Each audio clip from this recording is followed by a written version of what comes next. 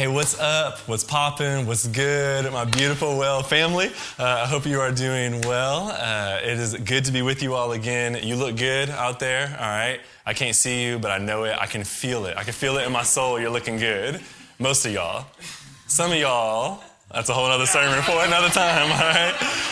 Hey, I can't wait to be back together with you, but I'm excited right now to jump into Philippians and to kind of dive into what we feel like God is leading us towards as a church and really as a church body at large. So if you have your Bibles, go ahead and grab them. Let's chop it up. We're going to be in Philippians chapter 1 today. If you don't have a Bible, feel free to pause and to go grab one. We want your eyes on the Word. And hey, listen, if you're a new Christian, if during this kind of pandemic season where we have not been able to gather, if you've actually come to faith in this time, I would actually encourage you to go back to that Connect page and to mark off like, hey, like I'm a Christian now, and maybe type in like, hey, I want a Bible. We would actually love to bring you a Bible and kind of give that as a gift to you. And so we would love for you to have the Word of God as part of this new journey of walking with Christ. And if you want a new Bible, there's this dope site called Amazon.com, and they're back to 2-day delivery. So go ahead and get that, all right? And so I also feel bad for the people that accidentally left their Bibles at Martin like the last week before we met. Like, man, bring a renewal to them spiders only. That's the only people getting renewal, all right? So, hey, before we dive in, I want to give you a little bit of background so that you know why we chose this book and kind of where we want to go with this series at large. We picked Philippians because we felt like it was a great book for this time, really to help guide us as a church into really what we want to be feeling, our posture during this season, and also what we want to be doing in this season as a body. The general attitude of this book is really the posture and the attitude that we want to have as the people of God at large. And so Paul, he's writing this letter while he's quarantined, isolated, in a prison cell from everyone that he knows. Like at least you got Zoom and grocery store runs, right? Like Paul had none of that. He was isolated, and yet Philippians is loaded with joy. Joy floods all of the pages, literally lacing almost every single paragraph that we have. You see this posture of Paul that is filled with joy and with hope. And so despite his situation, he has hope, which is beautiful in his circumstance. And we can have that too. You see, the government, they actually placed Paul in jail for preaching about Jesus. And so even though they may have tried to limit his earthly happiness, no one could strip him from his eternal joy that was rightly his in Christ. All right? And by the way, I ain't making a political statement saying the government put him there, so don't at me either. All right?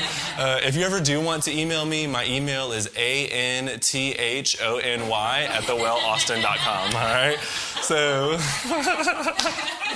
hey, look, this isn't just a letter on joy, though. There's a lot of that in there, but it's actually about working together as partners in the gospel. As Stephanie said in the intro, they're really advancing the gospel. They're serving one another, and how when they do that, that actually produces this joy and this happiness that is within them. The word gospel actually appears in Philippians more times than any other New Testament epistle per capita, and it's overflowing with words like Christ and partnership and joy and unity. And so this is why we wanted to go into this. Philippians was actually the first church that was planted in Europe. Now, the ironic thing is that Paul actually didn't want to go to Europe at first. He actually wanted to go to Asia, but the door got shut from him going to Asia, so he ended up here instead, and then the gospel exploded and it flourished. And look, just straight up, this is what happens often. Like, God may be shutting one door in your life because he is opening up gospel-advancing opportunities in other areas. And so this is what we have here. Paul going into this opportunity that God opened, and even though he wasn't expecting it, the gospel flourished and there was joy that radiated out of Paul because of that. And so even though none of us were expecting to be on Zoom calls 24/7, the gospel can still radiate and our hearts can flourish with joy if we're seeing what God is doing in the midst of this. And so Paul was moving in that way. And so kind of as we come into this letter, I want us to be thinking about this, that Paul, the most isolated man, the man that's sitting in a jail cell, has more joy than anyone in all of Rome. Like, think about this, right? Like he is chained to a Roman prison guard. That's the only person he knows or can see, and he is radiating with joy. How? How is this? Like, I want you to think about Rome at this time. It is filled with decadencies all over the place. Like, there's all of these erotic pleasures and toys and games and infrastructure and a booming economy and entertainment and theater and lavish parties. And yet Paul is 1,000 times more joy-filled than any other citizen in Rome. How? How is this? Like, how can Paul feel this? And do you have this, friend? Like, do you have more joy than any other person in the world because of what you have inside of you? You see, the reality is that it is sitting on a platter for you to consume, and this joy can be yours if you are in Christ, but you got to consume it. And that's what Paul did. And so let's dive into how we really gain this treasure and gain this joy. And let's chop it up in the text together. And I'm going to have my good friend Nick Garza read that for us. Thanks, Tory. And hi, Well family. My name is Nicholas Garza. I am one of the coordinators for the Setup and Teardown team. And I'm also a member of the Southside Strong Side community group. So today, I'm going to be reading from Philippians 1, verses 1 through 11. Paul and Timothy, servants of Christ Jesus, to all the saints in Christ Jesus who are at Philippi, with the overseers and deacons, grace to you and peace from God our Father and the Lord Jesus Christ.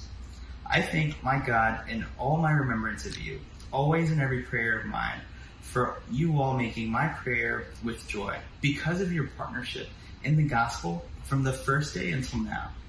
And I am sure of this, that he who began a good work in you will bring it to completion at the day of Jesus Christ. It is right for me to feel this way about you all, because I hold you in my heart, for you are all partakers with me of grace, both in my imprisonments and in the defense and confirmation of the gospel. For God is my witness, how I yearn for you all with the affection of Christ Jesus. And it is my prayer that your love may abound more and more with the knowledge and discernment, so that you all may approve what is excellent, and so be pure and blameless for the day of Christ, filled with the fruit of righteousness that comes through Jesus Christ, to the glory and praise of God. This is the word of the Lord. Thank you, Nick. There's a lot of good stuff in here. And we're not going to unpack it all today. I'll leave some of that for you for community groups this week. But I do want you to notice a few things. First of all, notice how Paul, he doesn't just teach in his letters, but in every one of Paul's letters, he also prays. And he almost always opens it with prayer. If teaching were enough, he wouldn't have prayed. He would have just taught them the truth. But prayer is actually vital for our growth. So we co-labor with the Spirit and the gifts that He's given us, trusting Him to actually do the work. But part of that co-laboring is actually us praying for the people that God has placed in our life. Now, we do have to do work. We don't just pray. And so what Paul actually prays here is what he'll teach throughout the letter at large. And so really what we see is that labor without prayer, it produces a lot of busyness, but not a whole lot of fruit. Kind of similarly, prayer without labor, it actually produces a ton of hope, but sometimes it doesn't produce fruit. There's just wishful thinking that things will happen. But really, when we pray and we labor and trust the Holy Spirit, we partner with Him, and that's where we see gospel transformation. And so Paul, he opens up this letter with prayer, and then he's going to teach them on the back end of it. Now, Paul, what you see is he has this great affection for the Philippian believers in the church. And really, he has all this great affection for how they supported him. This letter is actually a thank you letter to his supporters. Some of you may support missionaries overseas or even people in our own church who have raised funds outside the church to be able to work inside the church. Really, usually what happens is they write thank you letters or update letters. And that's what Paul is literally doing here. The Philippians, they actually supported him. But it was more than just a typical kind of giving the money to the missionary. The way they supported him is actually what drew Paul's affection for them. You see, Paul was in jail at this time, and in an honor-shame culture, which is what we are working with here, whenever you associated closely with somebody, you were actually seen to have the same character as that individual. And so it was actually common that when Christians got put in jail, the temptation was to disassociate because you didn't want to be seen as like a criminal or even a thug is kind of how they would have been perceived at that time. But instead of disassociating with Paul, which many people around him often did, they actually engaged even further. They gave him even more money, and they were excited that he was sharing the gospel with the judges and his captors and the prison guard that he's attached to at this moment. They were excited about that. And so this actually stirs up Paul's affection for them because they're laboring with him even in the midst of trial in a lot of ways. So he's thankful for their support, and they both get to share in the work of Christ together. And what this is doing is it's producing joy. They're both growing in this joy for one another as they're really supporting and encouraging one another in the faith. And so a large part of Paul's joy throughout this book is actually that there's relationship and there's partnership, even though there's separation here. Notice, Paul did not have to be close to them to have this affection and this joy. Now, he wanted to be close to them. That's really clear if you look at verse 8. He longs for this gathering, for this connecting together, just as we long to be together as a church. But even though there's distance, the fact that they are working together in the gospel and Paul knows they are unified in mission, it's producing joy in Paul's heart, and it's overflowing for this church. And the same is true for the church. They clearly love Paul, and they are partnering together and pushing forward the gospel. My question is, do you have those sort of relationships? Do you have partnership with others where you are doing ministry together? Or maybe you're giving to them and watching them do ministry, or maybe they're giving to you and you get to do ministry because of it, or whatever it might be. Like, do you allow the partnership of the gospel to bring joy in your heart? Do you have those? Because I think if you have them, you'll actually have joy. That's what we see here in this letter. You see the Greek word there for affection. You see there, it means the inward parts of the body where emotion and compassion kind of dwell. You know how like you love someone so much you can feel it? That's what Paul is saying there. I feel it inside of me how much I love you because of this partnership. My second daughter, she's a massive feeler. And sometimes she'll like run up to us and she'll be like, I love you! And like clench her teeth. And it's like she feels it. And I'm like, yeah, right? That's what Paul's saying there. If you've ever known somebody like that, maybe that's you. And Paul is saying, look, I feel it, right? There's this deep love that goes way beyond duty. Paul's not just saying, I planted a church, now I have to shepherd you. There's this love that is there. Do you allow yourself to feel this way towards others? Do you feel this way towards other Christians who you are actually co-laboring together with? As a church family, covenant community, do we feel that way together? We have decided to partner together with the vision, the mission of God. Do you feel this? Do you even remember this? You see, if not, maybe you're not serving enough. Maybe you're not actually giving yourself enough to be able to feel that love for one another.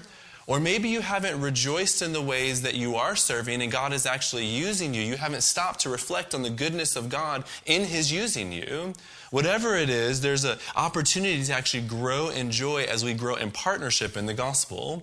You see, the more we serve others, the more it actually produces this joy, this feeling that kind of comes from the inside. And that joy will produce that sort of affection that Paul is talking about. You hear me say often at the end of sermons, maybe even every week, I love you guys. And that's not platitude. That's not me just saying something. I really do love you. I feel it in my soul. And oftentimes I'm brought to tears when I am praying for you or thinking about you or prepping sermons. And it actually came through years of service. And the more I serve, the more I actually grow in love, even though some of y'all be acting trifling sometimes. I actually love even more, right?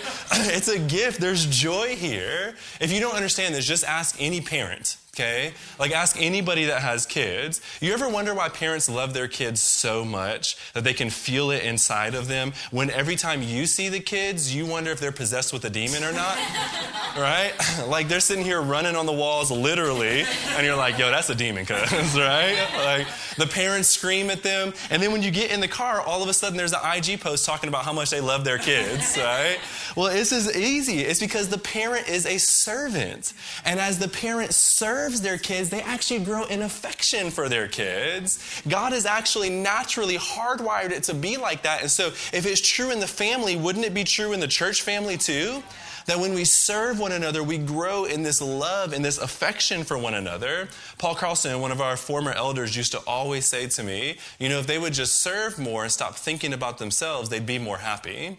And I agree with that. And we see that often. Now look, for sure, there's things that happen biologically and chemically that may be making it harder to receive joy. That is true, but that's also not the norm. The norm is that as we serve, we actually grow in joy, even if that's the case with us. Even if we struggle with things mentally, still our serving, God has hardwired it to make us grow in affection. And as we grow in affection, we grow in joy. And Paul is for our joy. The Bible is for our joy. And so as we serve one another, we grow in this. And so one very, very easy application would actually be just to pause the video right now and to go tell somebody that you love them or that you're thankful for them in their service and ministry. Maybe you co-labor together, you serve together on a team. Man, thank them that they are making you have more joy as you partner together in ministry. Or maybe you actually are supporting someone, or maybe you really just love how someone labors away at the gospel like Paul is loving the way the Philippians are doing it. Man, encourage them. You'll actually give them longevity and endurance in ministry, and you will give both of y'all joy in the midst of that. And so I want to encourage you, go ahead and pause it and text somebody and encourage them. I'm actually just going to sit here and wait for a second so you can pause the video, all right? Pause it. Encourage them, all right? See, look, you came back happy, didn't you? Came back to the video cheesing, all right? If you didn't do it, go do it, okay? You'll see how it actually produces some joy. And do this frequently, and the more frequently you do it, the more joy will actually come out of it. Partnership, affection, service, this is part of the way we find our joy, okay? But it wasn't just this partnership or this deep love for them that was producing joy in Paul. He also clearly treasures Christ. You look at verse 6, you look at verse 8, you look at verse 11, and Paul has this affection for the King Jesus, for God. He says, God is my witness. In other words, saying, I promise, I swear to God is almost a way that he's saying that. I love God so much is what Paul is saying here. He has this deep emotion. And so we shouldn't just learn theology from the Apostle Paul, but we should actually learn the importance of having emotion, affection, a heart that is activated by Christ. You see, Paul's faith doesn't have the appearance of a stuffy classroom sort of faith, right? Whereas all this passion in it, because Jesus isn't just meant to be studied like a frog in a biology class, but Jesus is meant to be adored as the lover of our souls. And Paul adores Christ. He doesn't just know about him, he knows him intimately and deeply, and this is driving his joy, family. Think about it in any relationship. In fact, in my own marriage, me and Natalie, our 10-year anniversary is actually today when we're recording it, okay? And so we're excited. It's kind of weird because by the time you watch it, it'll be 2 days old, all right? But it is today. And so we're going to celebrate tonight. And imagine, okay, if we're sitting down having a nice dinner, which everything's closed, so we ain't going nowhere, but we're going to do it right in our house, all right? And, we're having a nice dinner and there's wine, don't at me, okay? And we're just loving each other, looking at each other's eyes, and then if all of a sudden I just pull out a book and I just start reading things about Natalie, I'm And for an hour at dinner, I'm not really looking at her, I'm just reading about her, right? Literally, that would not produce affection. What actually produces it is that as I study her, as I do listen to her words, just like we have the Word of God that we can listen to, but then I begin to put it into practice. I realize that there's certain things that she likes, and so I do those things often, and there's certain things that she doesn't like, and if I want a happy next 10 years of marriage, I won't do those things. And it's as I study and then put into practice that these two things collide together, and we have deeper love, and out of that deeper love, there's more joy, family. The same is true in our relationship with Christ. If it is true with our earthly marriages, how much more true is it with our heavenly spouse, Jesus? See, as we learn about him and grow in him, and then as we put that into practice, we find this affection that swells up in our hearts. You look at what Paul is saying here. Do you know how many times, we're going through verse 18 today, that Paul mentions the word Jesus or the gospel in just these first 18 verses? He mentions the word Christ 12 times, and he mentions the word gospel 5 times. So all but one verse, he is saying something about Christ or something about the work of Christ, the gospel. And by the way, I did not count twice when he said things like Christ Jesus. I only counted that as one. And I didn't count when he said things like the message. I just counted just the gospel. So it's actually even more than that. And so Scripture says, out of the overflow of your heart, the mouth speaks. And so in other words, what your heart cares about, that's what you'll talk about most often. That's why you find dudes that are crushing on girls always got to find a way to bring them up in conversation, right? It's because their heart is filled with him. They have to talk about him. Is there any doubt what Paul's heart is filled with as he just pours over Christ over and over in just the opening parts of this letter? He can't help but talk about what his heart cares most about, and that is our King Jesus. He loves him. There's affection there. And then what Paul does is he goes into verse 9, this discernment and knowledge and approving what is excellent. You see there on your screen. Notice the cognitive words there, right? Like there's this loving him with his heart and with his mind. And so we don't shut off our minds when we come to Christ, right? Like this isn't some empty scholarly religion, no, but it's also not some mushy-gushy Hallmark movie type of faith either, right? Sorry if you like those Hallmark movies. Actually, no, I ain't, all right? I had so many comments there. Restraint, restraint, restraint. I love you, all right? Listen, Christianity, it's actually the only religion that consistently requires us to activate both our heart and our head. The head, as we think thoughts about God, they actually drive our emotions, and our emotions, as we feel more about God, drives us to want to learn more about him. And as those two work together, it produces this heart, a desire, an affection for God, and that affection produces joy, family. This is what God wants for you. I love what Tory Mayo, he's a pastor and a biblical commentator, says about this passage. He says this: be this type of Christian, biblically informed and deeply affectionate. Unfortunately, many Christians never pursue wisdom and knowledge, and consequently, they make terrible choices and even follow false teachers who prey on gullible, emotion-driven people. Others affirm sound doctrine, but have no genuine affection for Christ. We must avoid these extremes as we grow in our pursuit of the knowledge and affection. And so the heart and the head, they are working together like pistons in an engine, one spurring one another on, fueling this car of ours that's called our faith. And as we grow in our heart and in our head affections, and it spurs us forward and it gives us joy as we do that. And so let us have this joy, a joy that is overflowing with our understanding and our commitment to Christ. I love what 1 Peter chapter 1 verse 8 says. It says, though you have not seen him, you love him. Though you do not now see him, you believe in him and rejoice with joy that is inexpressible and filled with glory. Yeet, yeet, come on. That is good stuff, right? As you love him, you rejoice in joy, and you can't even express it. Even though it's in there, you can't fully get it out, and yet it is overflowed with glory, it says. Hallelujah. This is good news. Do you maybe even feel this joy wanting to spark in your heart right now? Let it, family. Feed those flames that you would have this intimacy with Christ that is yours in the gospel. You have it. God wants to fill you with this joy and this love as you come to him and understand him more. Like, listen to all these scriptures. John chapter 15 verse 11, it says, these things I have spoken to you that my joy may be in you and that your joy may be full.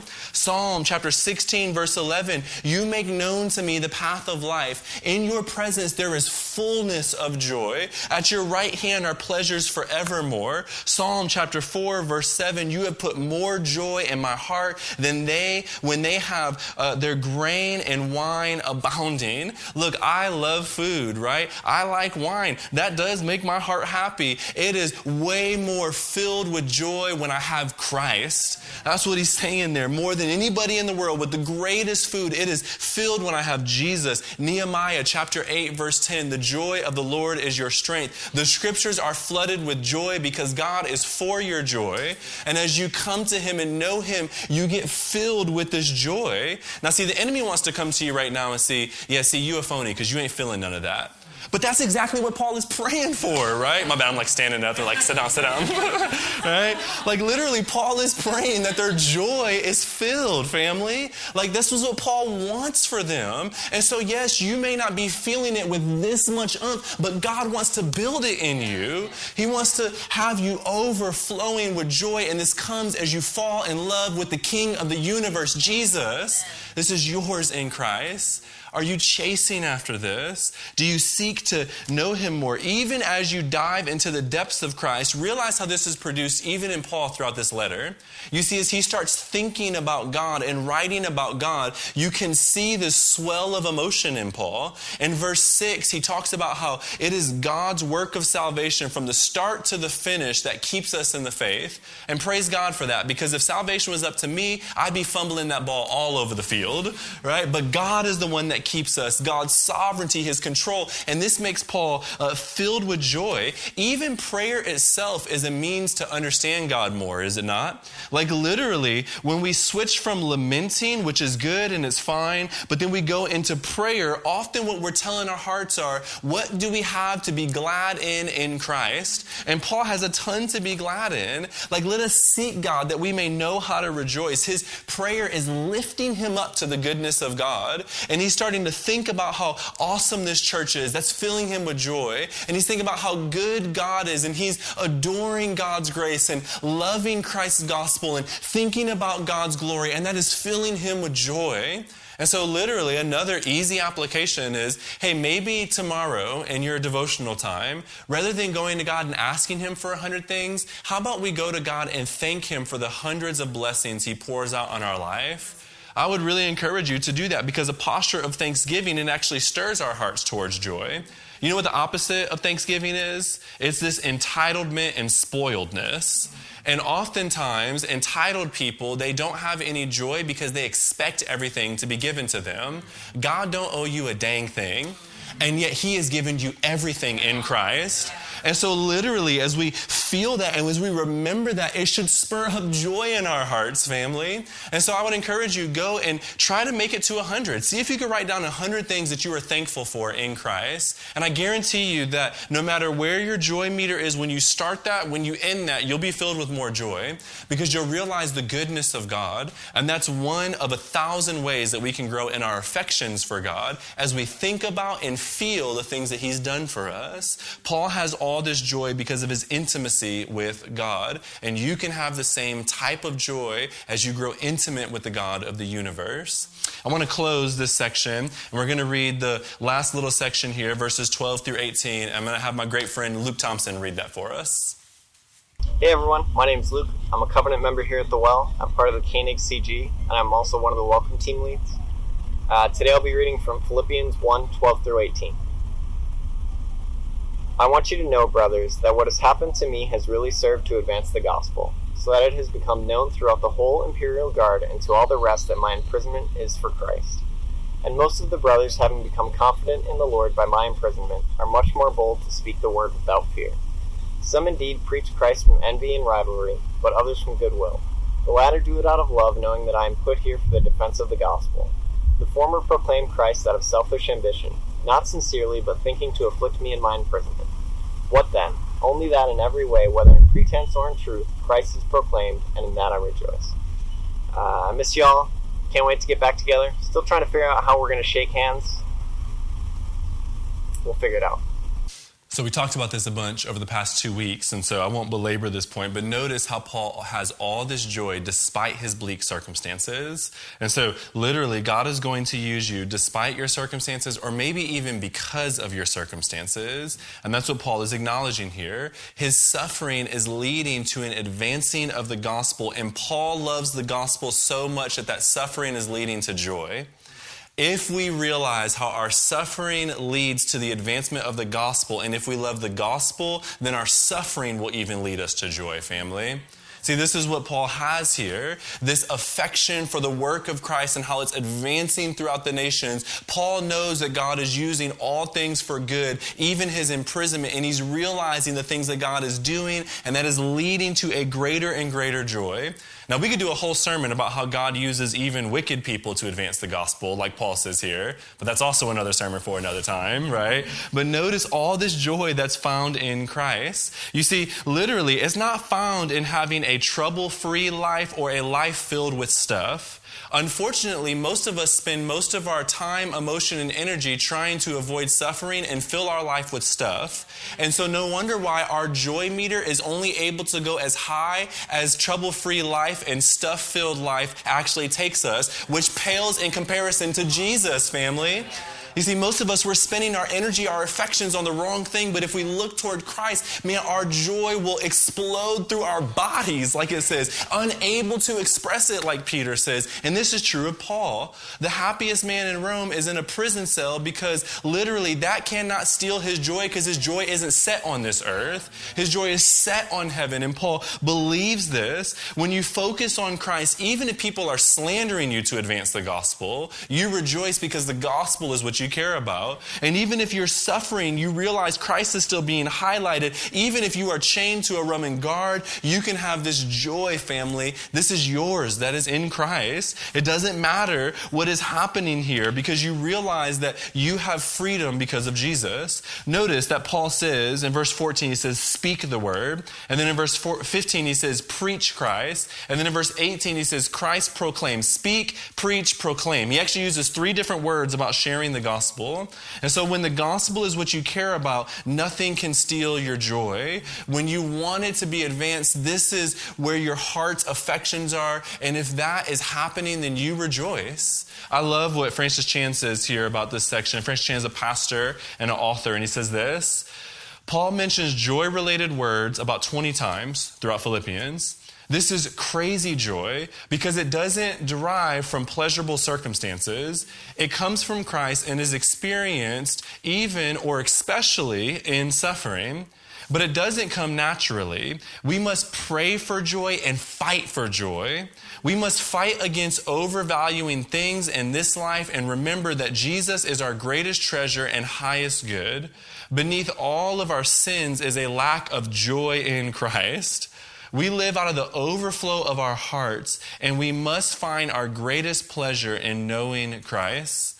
Are you willing to put even your circumstances far below the value of the gospel in Christ? Because if you are, then none of your circumstances will ever be able to steal your joy.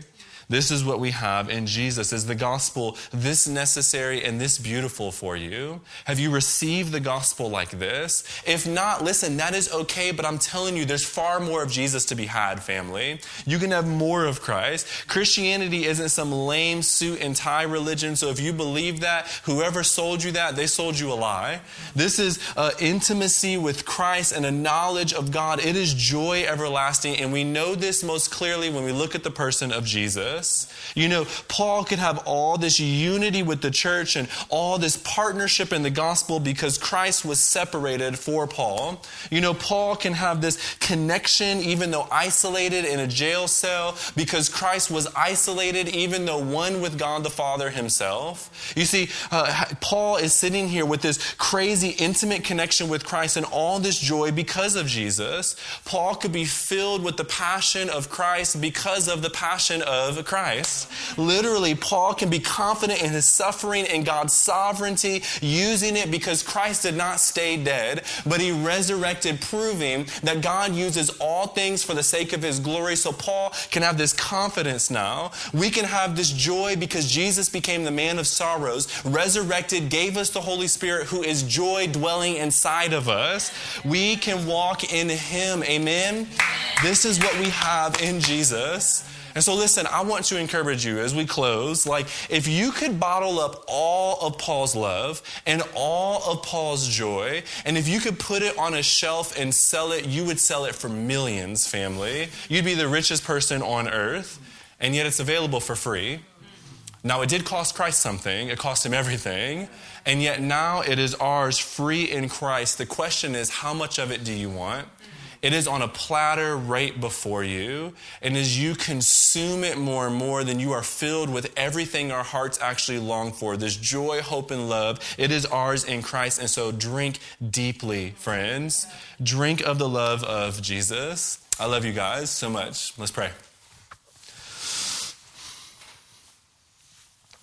Man, God, thank you that this treasure, this joy, it is ours in you, Christ. That if we simply look to you and love you, then we have everything our hearts long for. So Jesus, I pray that you would help us to seek you even this week. That we would spend time being thankful for the relationships and the partnerships that you put in our life, that would produce joy. That we'd be thankful for even our circumstances, knowing that you work all things out for good, that we can trust you. God, let us love the gospel that much that we can actually know the God of the universe and have this heart and this head knowledge that driving our joy. I pray that would be true for us. Let our hearts always look to you, Father, as our joy and as our treasure, because that is what you are. God, I pray for everybody who does not know you like that. I pray that if they do not have a relationship with you, that they would see that everything their hearts long for, it is found in Jesus. And that even today they would decide to give their lives to you and to trust you as God, and that they would ask you to come inside of their hearts, to dwell inside of them, to save them from themselves, that they would know this joy everlasting. God, thank you that this joy is everlasting for all of us who have put our faith in you.